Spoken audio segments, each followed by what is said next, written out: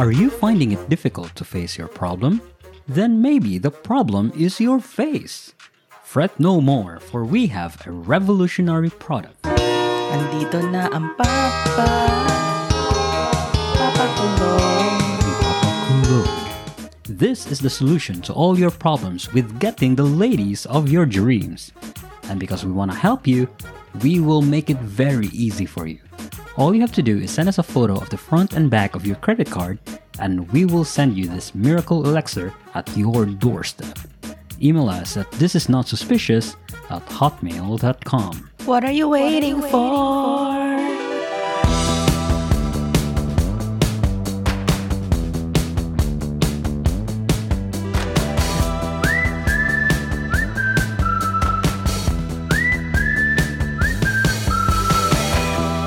Hello everyone, welcome to Banana Q Podcast.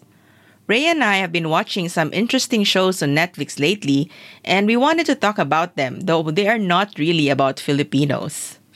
There will be spoilers for the shows, so I would like to mention what they are up front, just so that you are aware in case you are planning to watch them and don't want spoilers. Right? So the shows are Tinder Swindler, Inventing Anna, and Fire Festival. So what do these shows have in common? Well, the first title has it in its name, Swindler. Yes. And I've always been fascinated by, white-collar crimes, scams, boodles. And I've already mentioned, I love the series called White Collar, right? Starring Neil Caffrey, the savant, the con artist. But that one's not real. It's fictional character. But all of these shows that we will be discussing right now are actually based on real events, right? Obviously, they are sensationalized at some point, but they are inspired by true events. So why don't we start by the first show, Tinder Swindler. So this is a documentary over at Netflix exposing how a convicted fraudster born in Israel named Shimon Hayut has kind of conned women into giving them all their money. And sometimes even more, right? Women would take loans and, give to him. So how did it all happen? So Hayut kind of used online dating apps, Tinder, for one. And he would make these ladies fall in love with him, right? First and foremost, he would post pictures. And then if you Google his name, obviously it's a fake name. He uses the name Simon Leviev. If you Google his name, an article would pop up that he's the son of a multi-billionaire, a magnate of a diamond company. Obviously, as a lady doing your due diligence, you would be, he's a rich guy. And then you would scroll over his Instagram account. He's been flying in private jets, dining in fancy restaurants, So it kind of validates the claim that, he's a son of a billionaire. And then how the scam works is, so he would take these ladies into really fancy first dates, like on a private jet. But what the ladies didn't know was, while he was dating them, while he was dating a lady, he was secretly dating multiple other women. And the catch happens when Simon would eventually mention that, the diamond business is actually very dangerous. There's a lot of enemies after me, so I can't use my credit card. So my love, please send me money. So once the victim has fallen in love with the guy, has already been into, lavish parties or dates with him, the lady would not doubt that the guy would pay back the money that would be eventually loaned to him. What happened was, the guy, this Simon, was actually dating multiple women. So he would use the scammed money to kind of fund the date of another woman. So it's like a Ponzi scheme. Yeah. So he kind of conned a lot of women into giving him a lot of their money. So one lady was scammed for about $250,000. Oh my God, that's a lot of money, yeah. $250,000. And it's not her money. She would have gone to banks for loans, credit cards. So that means she's in a lot of debt, right? After that. It's one thing to be scammed of the money that you actually have. But it's even worse if that means you're in debt for the rest of your life because of Yes. this, right? Yeah. So from the show, you could really see that the ladies were, I don't know, maybe showing signs of PTSD or really depressed. It's like, oh, I'm in the hole. I'm a lot of creditors are asking for payments, and what if she went to a loan shark, right? Then obviously people will be banging on in her door. So a lot of women actually got scammed. And the funny thing is, this guy Simon Levayev or Shimon Hayut was already convicted like a few years ago in Finland for a similar scam. So it's like he's a returning convict. He scammed an estimated $10 million across several women, but eventually he got caught. And it was a funny story how he got caught. So there's this newspaper, I think it was a VG, a company called VG. It's a big newspaper agency who was actually following or already looking at the story of Simon. And then a current girlfriend, Eileen Coleman, saw the piece of VG about Simon Hayut, scamming a lot of women. And then what she did was, she pretended that she's still in love with Simon. And then she was like, I'll help you get through this. And obviously Simon was asking for more money. And she was like, I have a proposal. I'm in the buying and selling of secondhand goods. And I know for a fact that you have a lot of luxury items. You have a Gucci shirt. You have all these branded suits, right? So why don't we sell those in the secondary market? And then Simon agreed, okay, I'll give you my suits for you to resell. And then the proceeds you can give it back to me. And then Eileen did not give back Yeah. the money. So she was the swindler of the Tinder swindler. That was a really funny. Yeah, that was story, pretty yeah. badass of her, actually. I mean, I don't think she managed to get back everything that he got from her in the end, but at least she managed to get some back, right? Unlike that lady you mentioned that had a loan of $250,000, and there was this other lady. But these two ladies, actually, after they realized that they were scammed, they went out and published their story, right? And I think that was the one that was on the newspaper that this other lady saw. But apparently, they're not the only ones who got scammed. So in total, it was estimated $10 million, right? So obviously, there are a lot more. And probably most of these women felt vulnerable. They don't want to share because, if you got scammed, you are a little bit kind of defensive, right? You don't want to share to, at least to your friends even, that you got scammed. It's a little You'll bit, be embarrassed, right? yeah, it's embarrassing. Especially after what happened when that first two ladies came out with the story, right? A lot of the comments they read were actually victim blaming, right? Like, how could you have been so stupid? It was so obvious. Oh, you're a gold digger. Of course, as you said, the other ladies would be afraid to come out because a lot of people would say the same thing about them. Yeah. Well, the question is, now that we know about this, is Simon the only guy doing this? Probably there are a lot more people, Yeah. right? Catfishing on dating sites and then pretending to be somebody. The funny thing is, it's so easy to fake a character right now. right? Yeah. You can just create your own website, or maybe if you have a lot of credits on Wikipedia, you can create your own Wikipedia page. And yeah, simple Photoshop skill would go a long way. The terrible part about that is Simon actually made the girls fall in love with them, right? Yeah, And that's true. It's not just the money, it's also the heartbreak that, I trusted you. I thought you were real. And then all of a sudden, not only are you scamming me with my money, but I'm heartbroken. Yeah, that's true. And it's so cruel because, well, it's still cruel if you steal the money for a rich person, but he knew that she didn't have that money, right? Yeah. She was actually telling her, you can get a loan. I'm going to hire you for my company so that, I could give you fake pay slips so that you could get your credit card limit to go up and all that. And I think he told one other girl, why don't you sell your car? Like, this guy is ridiculous. Can you believe, like, the audacity? Oh my God. How can he sleep at night, right? Knowing Yeah. that he is doing this to innocent people, and then people, who have lost sleep because they're now in the red. They're now owing a lot of people just because they trusted this Simon Levayev, a fake personality. It's so sad and infuriating. So the second swindler we have on our list is on this show called Inventing Anna, which just very recently dropped on Netflix. In Inventing Anna, a journalist with a lot to prove investigates the case of Anna Delvey, the Instagram legendary German heiress who stole the hearts of New York's social scene and stole their money as well. But is Anna New York's biggest con woman, or is she simply the new portrait of the American dream? So the beginning of each episode shows a cheeky reminder.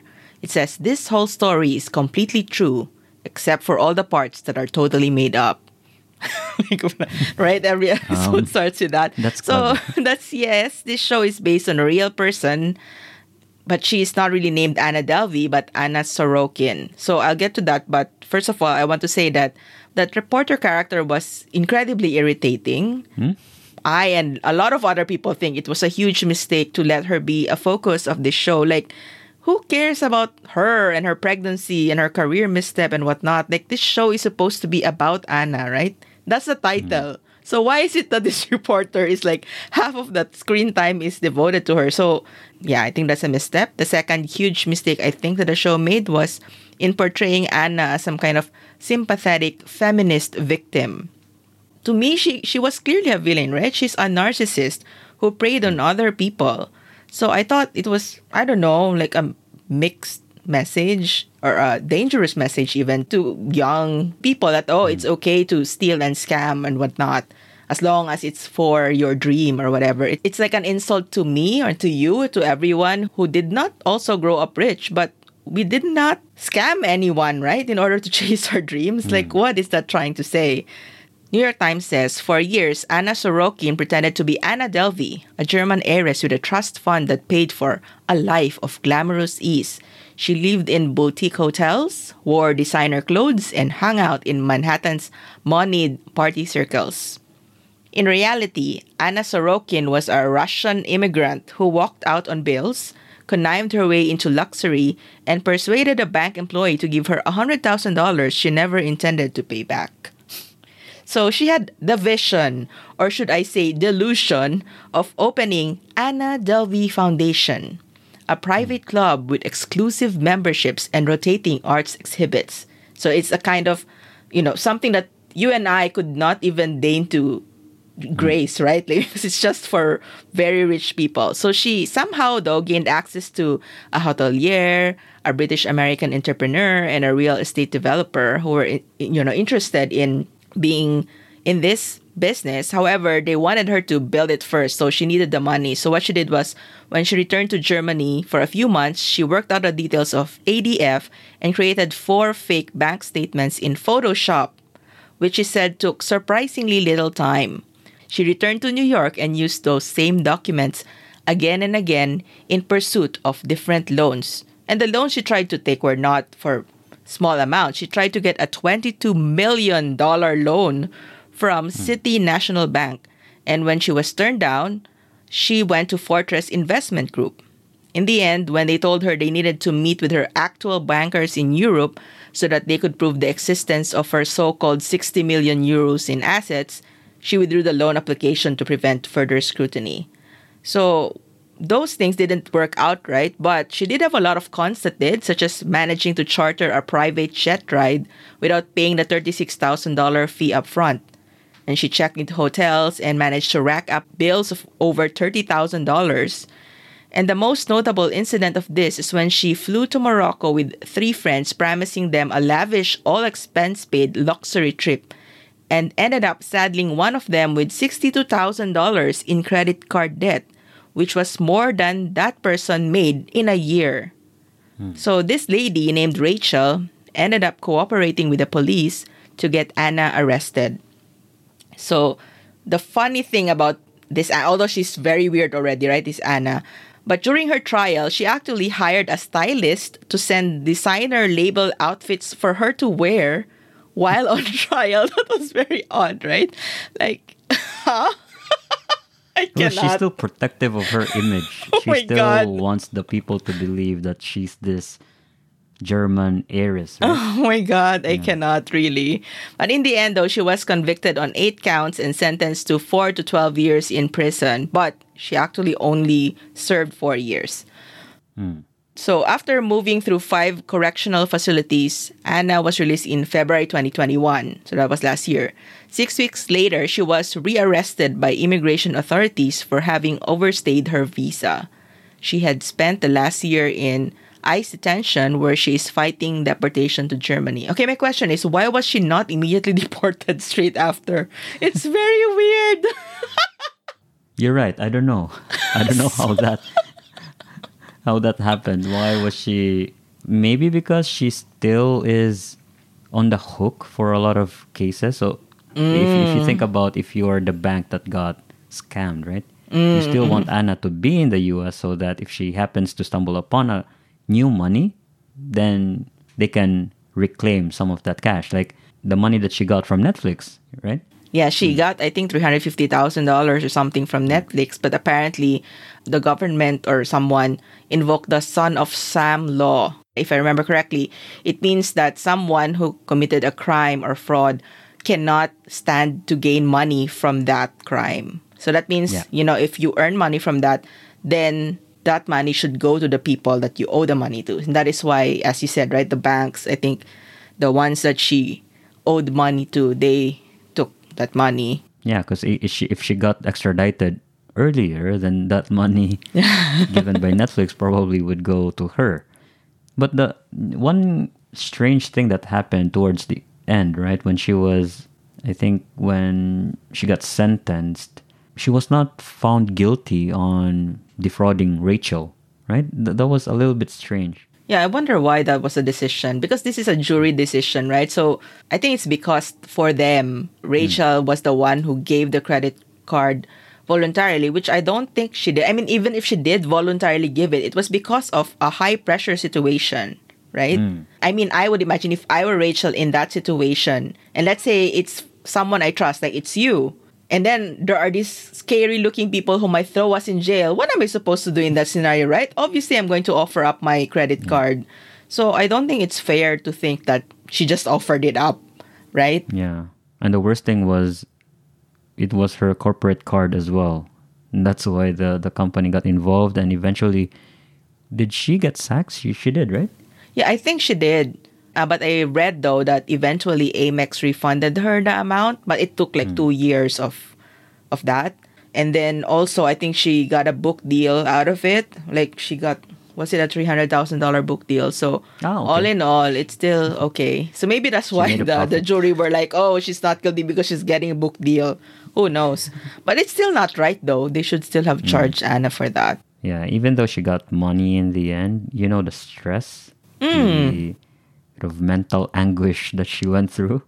Yeah, because she was chasing Anna for 3 months, right? Calling, where is it? And Anna kept like lying. Oh, I have a cashier's check. And then when she got there, where's the cashier's check? Oh, I think I seem to have forgotten it in the Tesla that I was riding earlier. Like, what the? So and then annoying. She did eventually send her money via PayPal, and it was just $5,000. Yes. Like, it's like less than 10% of what she was, what she owed to Rachel. So it was high stress. Yes, situation. very high stress situation for sure. And I think on the same time, when Inventing Anna happened in real life, there's another scam that happened, and it was called Fyre Festival. It's the greatest party that never happened. Yeah, and actually the guy was portrayed in Inventing Anna, right? Like there was a brief moment that he was there. So they actually crossed paths. Yeah.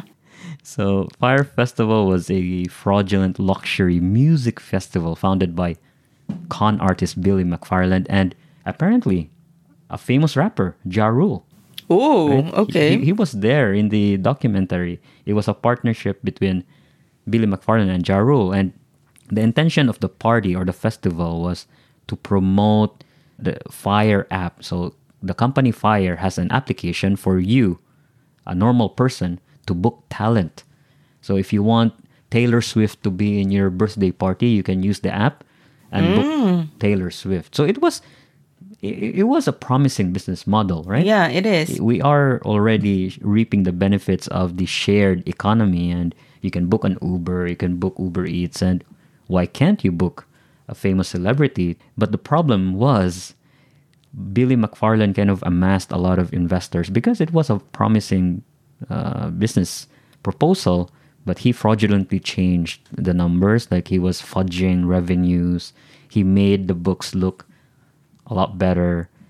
And one way to show the investors that, hey, we do have a market, let's do the Fire Festival. And the Fire Festival was like this extravagant music festival in the Bahamas. The thing was, it blew up. Like there's a lot of following in this event because it was promoted by Instagram and social media influencers like Kendall Jenner, Bella Hadid, Hailey Baldwin.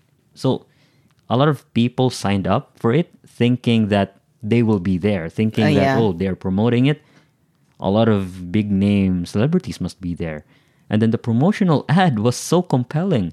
They were like models in the Bahamas having a good night and then see you in Fire Festival. So you, as a consumer, as the target audience, you would think, hey, I can go to that festival and have a party with beautiful models, celebrities. So it's a compelling case. So a lot of people bought into idea. It was sold out almost immediately. But the problem was a lot of the money that the target audience paid was already spent in the promotional video that happened Oh my even God. before the festival took place. And there were just a lot of logistical issues. First and foremost, the location changed. They were supposed to have it in an island previously owned by this Colombian drug lord, Pablo Escobar. But the problem was the owner of the island specifically said, do not use Pablo Escobar's name. But then they did, like in the promotional video, oh, we will have a party in an island previously owned by Pablo Escobar. And so that kind of started the screw up, right? Because now they have to look for another location, spend a lot more money, and the location they found was terrible. It wasn't really a location that you can have a music festival in. So there was no water. They had to fly in water. There are no accommodations, so they had to build accommodation. So the infrastructure expenses blew up. So they ran out of money. Billy McFarland went to New York again, asking for more investors that, hey, this is a big event. After this one, there will be a second one. There will be more. This is a profitable venture. But eventually, when the event took place, it didn't happen. It was postponed and eventually canceled because there was no money anymore. People were promised of a luxury vacation. They were handed out boxed sandwiches for lunch. And the accommodation they were promised were actually disaster tents from a previous Hurricane Matthew. Oh my God. And they paid a lot of money, right? Like, can you remember how much it was that they would have to pay? Thousands and thousands of dollars. And Oh, gosh. the funny thing was, weeks before the event, they got an email saying, hey, you're vacationing in an island, right? So you need to load money in your wallet. So they were given like bands that was supposed to be their e-wallet for the festival. Oh God. And then apparently a kid loaded hundreds of thousands of dollars in that e-wallet. Oh my gosh. So on top of the ticket price, they loaded that and all of those money were gone. Oh my God. In the first place, why do these kids have this much money? I guess they I came don't from know. rich families or something. But yeah, I think that is one of the reasons why when that happened, like a lot of people actually just laughed at those people because they in their mind they were thinking, oh, poor rich people, like, you deserve that for having that much money. I think, and people have become anti-rich nowadays. But I don't think it was fair to, be happy that that happened to people, Yeah, right? no. Like, Yeah. they went there thinking that they would have a good time. And it's not good that instead of a good time, they got hungry. It's very cold because, as you said, it's just those tents. Yeah, and it rained the night prior, so it was really cold. And it was in the Bahamas, right? So mosquitoes will be there. Oh, no, yes. Yeah, it was a disaster. And yeah, people were recounting kind of horrific stories, right? Like they couldn't sleep. And then the people who were at the venue, right? It was survival mode.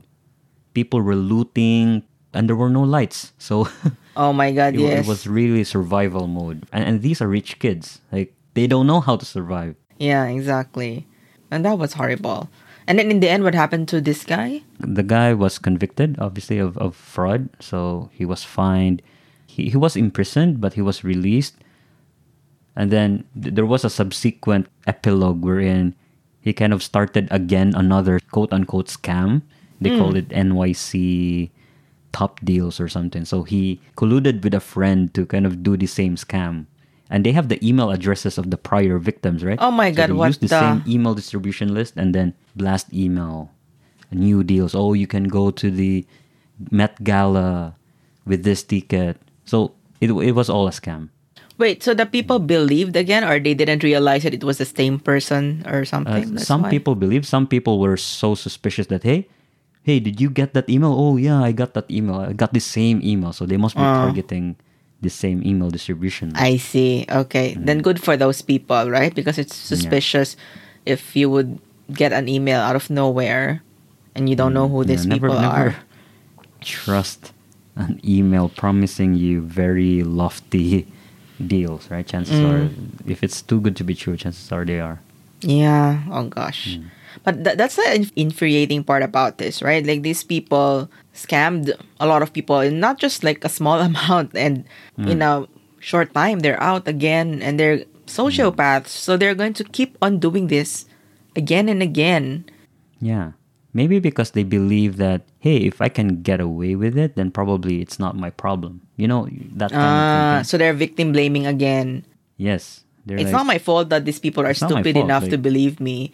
If Yeah. they believed me, then they deserve to suffer or something like, yeah, which is a sociopath way of thinking, right? They have no Yeah. empathy.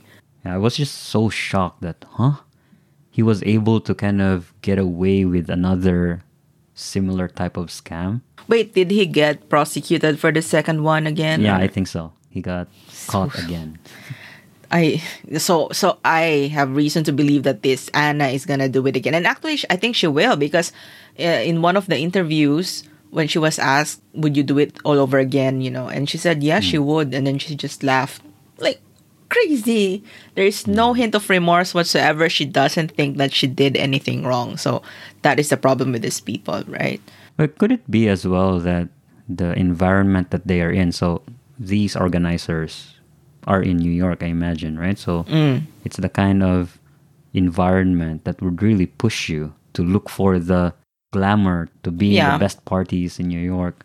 And for you, if you don't have cash, if you want to be in that environment and you don't have the cash, then by hook or by crook, you will have to find your way. It's contagious, right? The vibe, the energy or whatever, or the way of thinking that you want to be you want to be elite, and that is why these people revolve in the same circles, and they're all, Yeah. well, not all, but a lot of them are also scammers.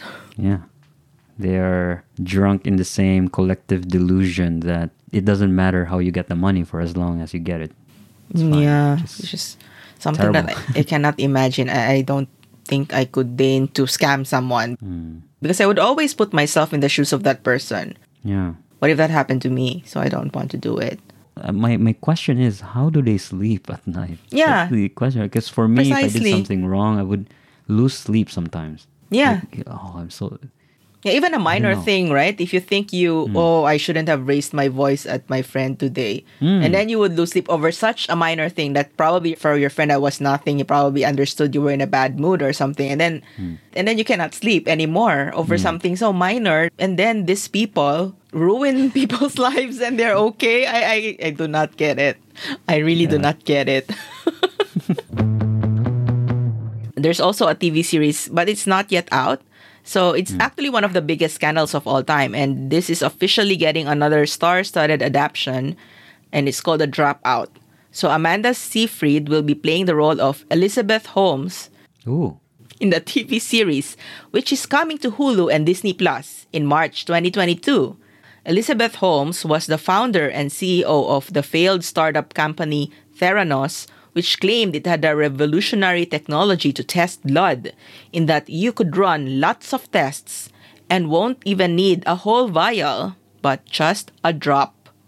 So, after receiving billions of dollars in investments, Elizabeth was once valued at 4.5 billion US dollars, according to Forbes magazine, making her the youngest self-made female billionaire at the time.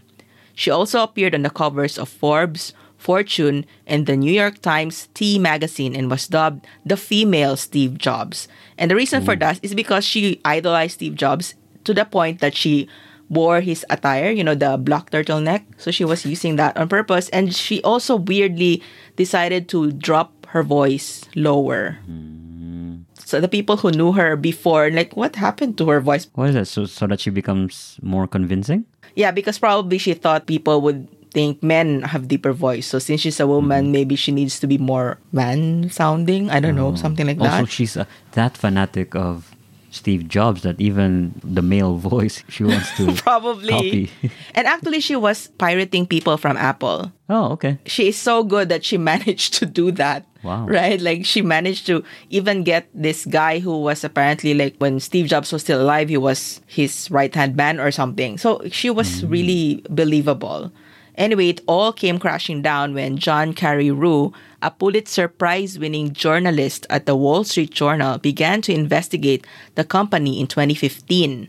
His findings cast doubt over Theranos technology, prompting a U.S. financial regulator, the Security and Exchange Commission, to launch an investigation. Within a year, Theranos laid off 40% of its employees, and by 2018, it had shut down altogether.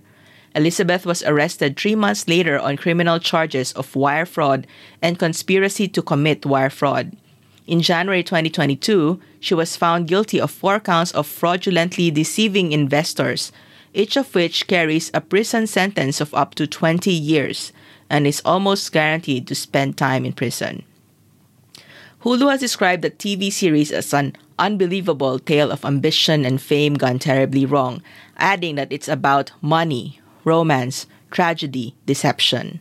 Right? It sounds intense. So, The Dropout is named after a podcast of the same name which charted Elizabeth's rise and fall, asking how did a woman once heralded as the next Steve Jobs find herself facing criminal charges and up to decades in prison? It's also a reference to Elizabeth's famous decision to drop out of Stanford University in order to set up Theranos. And by the way, this is also something that Steve Jobs did, right? He dropped out of college, and maybe that's also why she did it. She was so hooked on the idea that, she should be well known for creating something that would change the world. Kind of like Steve Jobs, right? Like, he created the iPhone. She had a good idea, but the problem was when it didn't pan out, right? Like, they couldn't make it work. Normal people like you and me, if it doesn't work, then, sorry, let's move on. Let's find some other way. Let's not defraud everybody. But she actually faked it.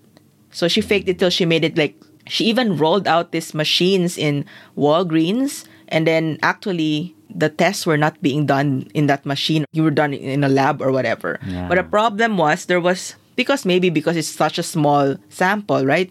Some of the tests were wrong. And there were people who got the wrong results. Like, someone thought he had cancer. Someone thought he had prediabetes, that sort of thing. So that's the ridiculous part about it. Right? It's not just money that she defrauded people of, but these people who relied on the results, right? Can you imagine? There was this guy who was interviewed on the podcast, which I binged, by the way, in like one night or something. Anyway, he mentioned that the doctor said, oh, you have prediabetes, so I need to give you medicines, to prevent you from getting to... And he was like, no, wait, I want a second opinion. And he went and took another blood test, and no, you don't have prediabetes. And he's saying that it was dangerous if he had started taking the medicines, right? Yeah. He's not really in need of those, and it would have messed up his health. So, yeah, but weirdly, the jury did not find her guilty of the counts related to the people. Really? Yeah, supposedly, she was a step away or something like that. Like, she was not the one who actually tested the people or gave them the results, something which I think is, again, wrong. Because even though it was like, let's say there was a doctor who was doing it, not her, right? But she was the one who forced them to lie, right? Because she was famous also for firing people if they didn't believe in her or didn't agree with what she did. So again, it's like with Rachel, right? It's a high pressure situation. But I'm surprised, like, what was her exit strategy? Like, she knew that the machine did not work. Yeah, that's weird, Like, right? if she dug herself a bigger hole. I was just curious as to how would she, like, what would be the exit plan? I don't understand. Later on, people would realize it's faulty. It's not doing what it's supposed to, right? Like, Yeah, that's the weird part.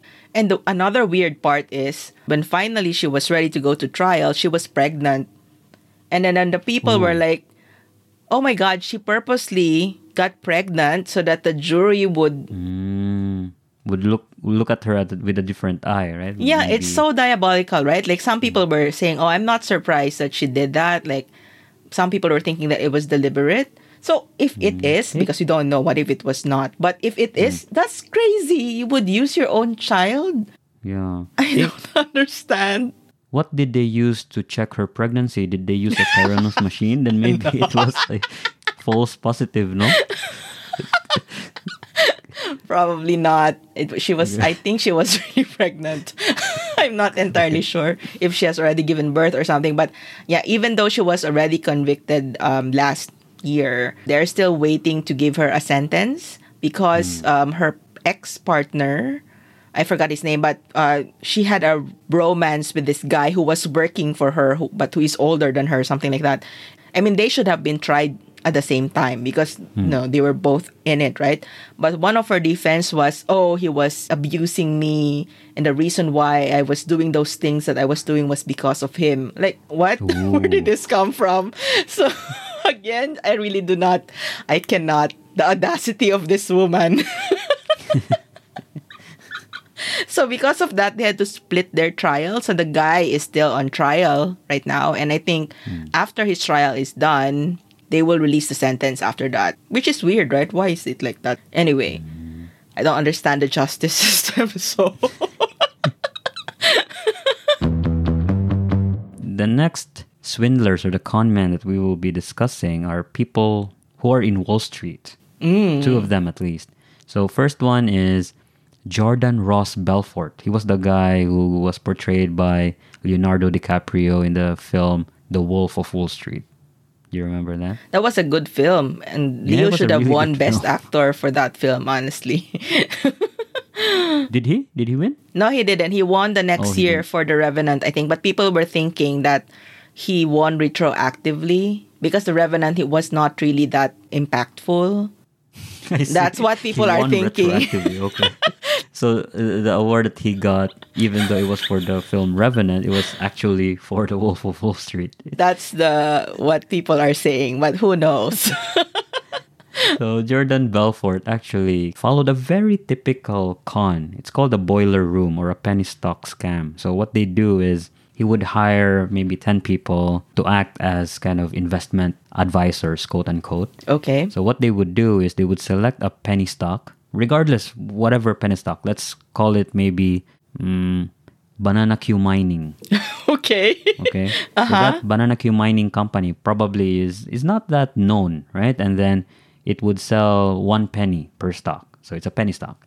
Then what they do is they would buy ahead, maybe 1 million stocks of Banana Q Mining, right? For 1 penny. And what they will do is the investment advisors would then call potential investors. And they will say that, hey, I've heard of this company and they're about to kind of launch or maybe a new product, revolutionary product. Right now, they're worth 1 penny.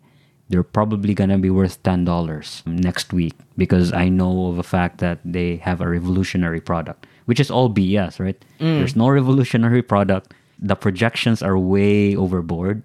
And because the investment advisor is so believable, they would invest in that new company. And so because there are a lot of investors who wrongly believe that the price would go up, would buy and continue to buy. And so eventually the price of that penny stock would go up. Mm-hmm. And then at a specific value, say the stock now is $10, Jordan Belfort would now sell his 1 million stocks that he previously got for 1 penny, right? Because now it's worth maybe 100 times. Mm-hmm. And then all those poor investors who actually bought the stock would now see the value of their investment go down, right? Because they would have bought maybe at $5 or $6 whilst the stock price was still rising. Yeah, that's So, terrible. Okay, yeah. And a lot of people lost their pension money, Oh no. savings. So yeah, it was terrible. And this is not unique to Jordan Belfort. There are a lot of boiler room scams that happened. It's just that he was popular probably because he was one of the first who did Yeah, this. yeah, And true. Uh-huh. he scammed a lot of people. And now he's like giving advice and whatnot. I don't understand how. Well, America is the land of chances, right? If you make a mistake, the society would still kind of give you a second chance. Okay. I suppose there's a pros and cons to that, but that's how it is in the West. Yeah. And the second guy is Nicholas William Leeson. So apparently there's also a film about him called The Rogue Trader. So this guy was a derivatives trader. So he works for a bank, and the bank was Barings Bank. So it was UK's oldest merchant bank. So it's not your mom and pop shop. So what he did was he made really risky bets and it lost money. And what he did was he had access to creating new accounts. So he created a 5/8 account. So it's like a fictitious account. Mm-hmm. And then he hid it in their company database.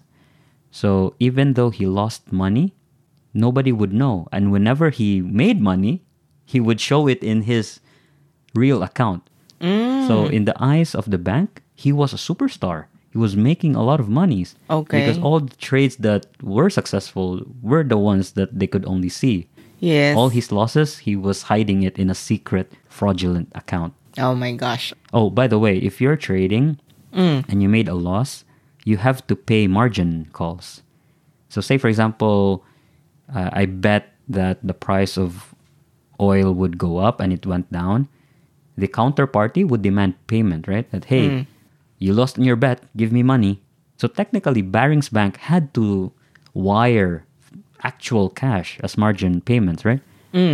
But then he was so skilled, he was like faxing them false statements just to prove that this is a typical withdrawal. It's not a margin call. I did not make losses. It's just a normal transaction. Okay. So what he did was, whenever he lost money, he would double his bet the following, so that if that following bet would win, then it's as if he didn't make any losses, right? Yeah, okay. It's like gamblers thinking. Like, if I lost 50, then I'll bet 100 the following, so that if I win, then it's as if I didn't lose. I see. Okay. But then the losses amounted to so much that the capital of the bank will not be able to survive.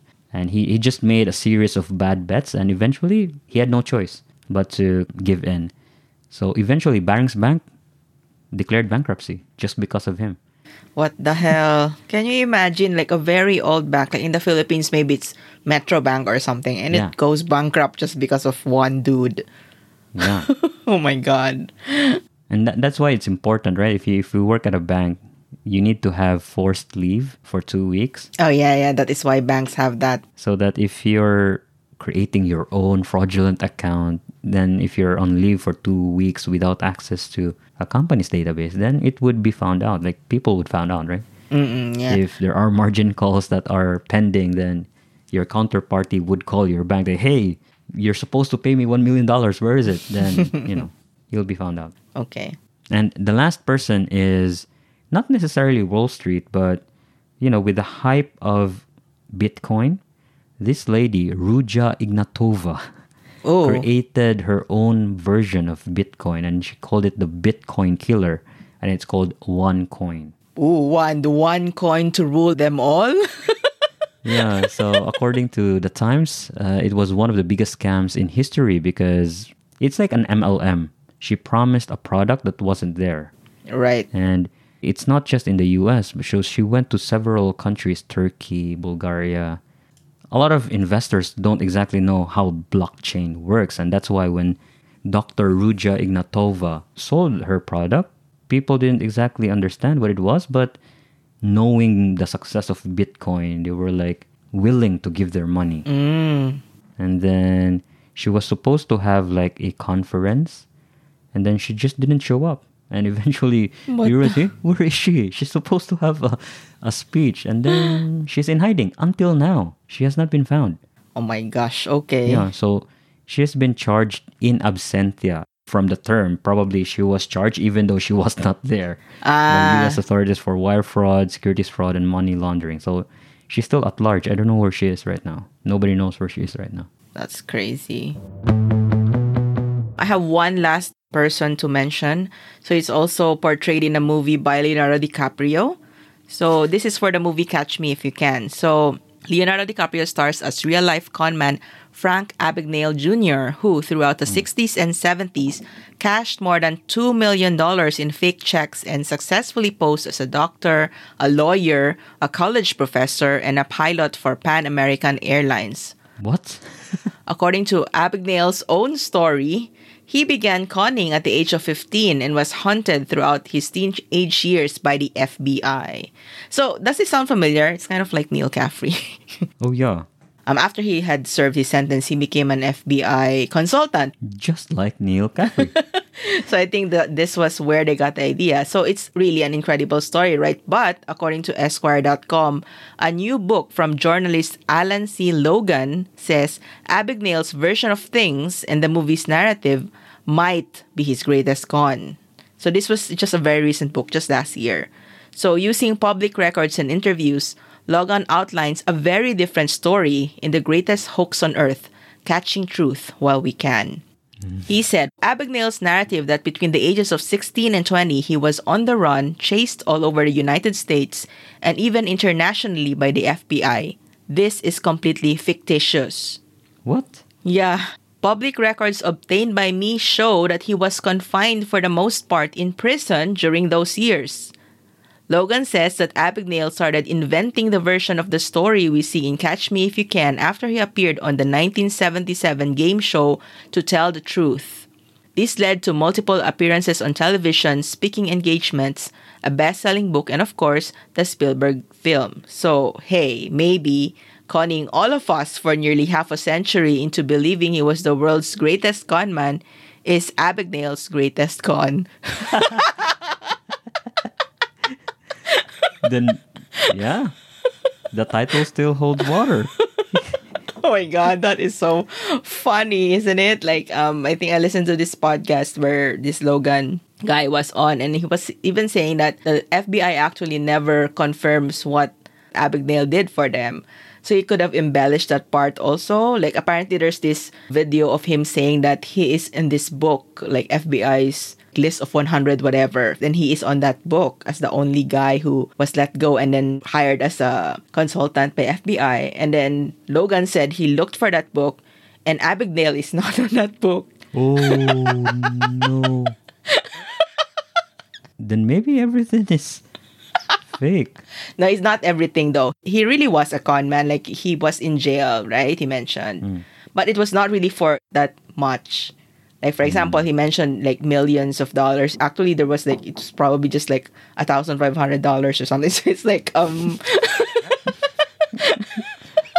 Okay, so he probably did all the stories in his mind while he was in prison, right? It was like, oh my gosh, yes. how could have I done it better? And then instead of 1,500, I could have swindled maybe millions of dollars instead. It's all in his mind. It's so funny. I don't know what to think of this.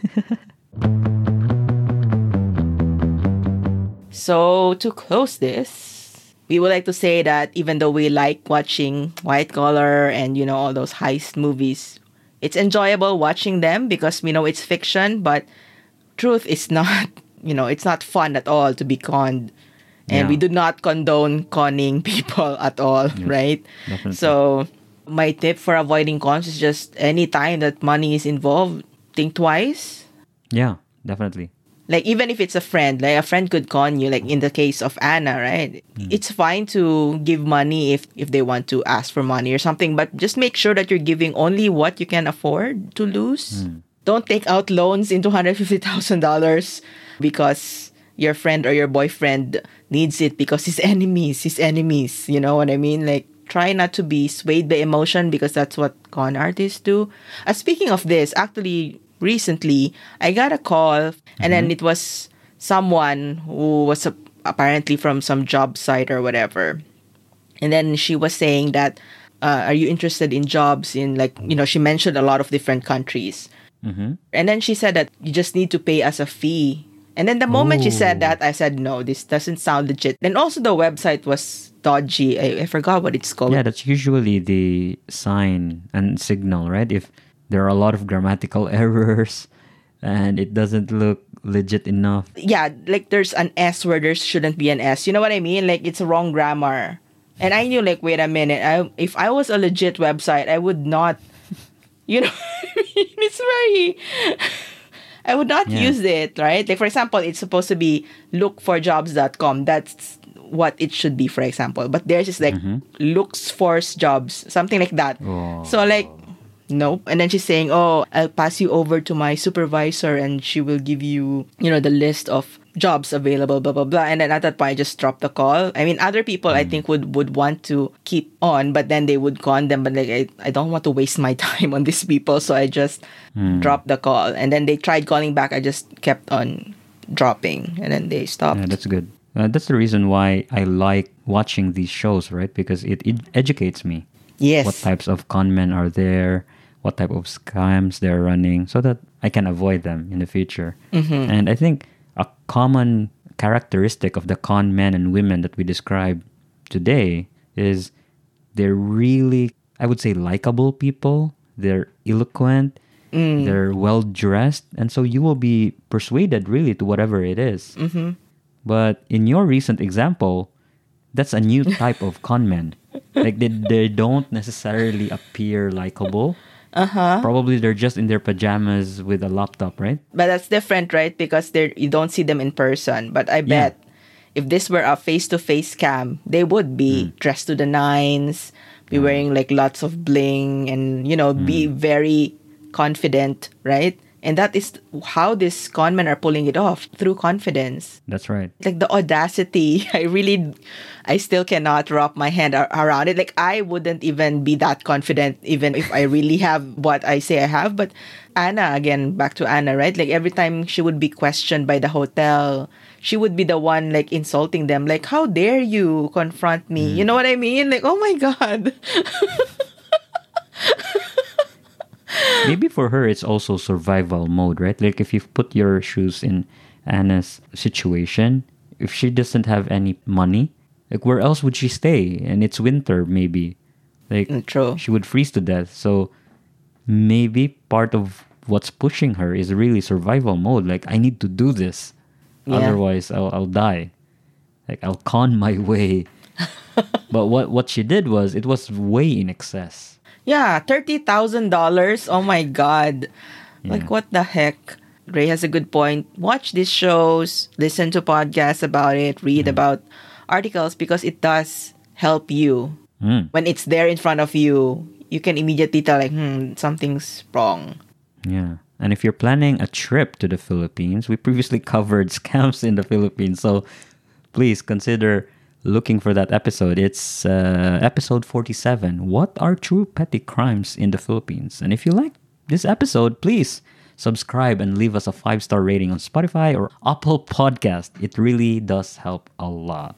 Yes. And also, if you have any comments about anything we discussed, please let us know on Instagram or Facebook or email, and maybe we'll feature them on the next Cutie Minute. Time for our followers. Cutie Minute. Your thoughts in our voice. Cutie Minute. Not really 1 minute, but we're calling it Cutie Minute. Our first cutie is from Tablieren Movement. Oh, this is Emily from Paris. And she says, this episode was very interesting. This is in relation to episode 75, Philippine weddings. I liked how at the beginning you tried to talk about the different wedding traditions. I learned many things about them. I would love to attend a Filipino wedding. Oh, D. I think she wants to attend your wedding. No. To taste a lot of Filipino dishes. Because yes, I go to weddings for the food. I mean, that's typical, right? I mean, there's always a feast whenever there's a wedding. I wonder what kind of Filipino food you prepare for a wedding. I mean, there's always that lechon, right? Yeah. I mean, not just wedding, but any Filipino celebration, you'll always see that. Yeah, that's a centerpiece. In your wedding, what did you have? I actually forgot. Like, I don't think I even ate that much. Yeah, that's common actually, right? Because you're busy, right? If it's your wedding, you have a program to follow.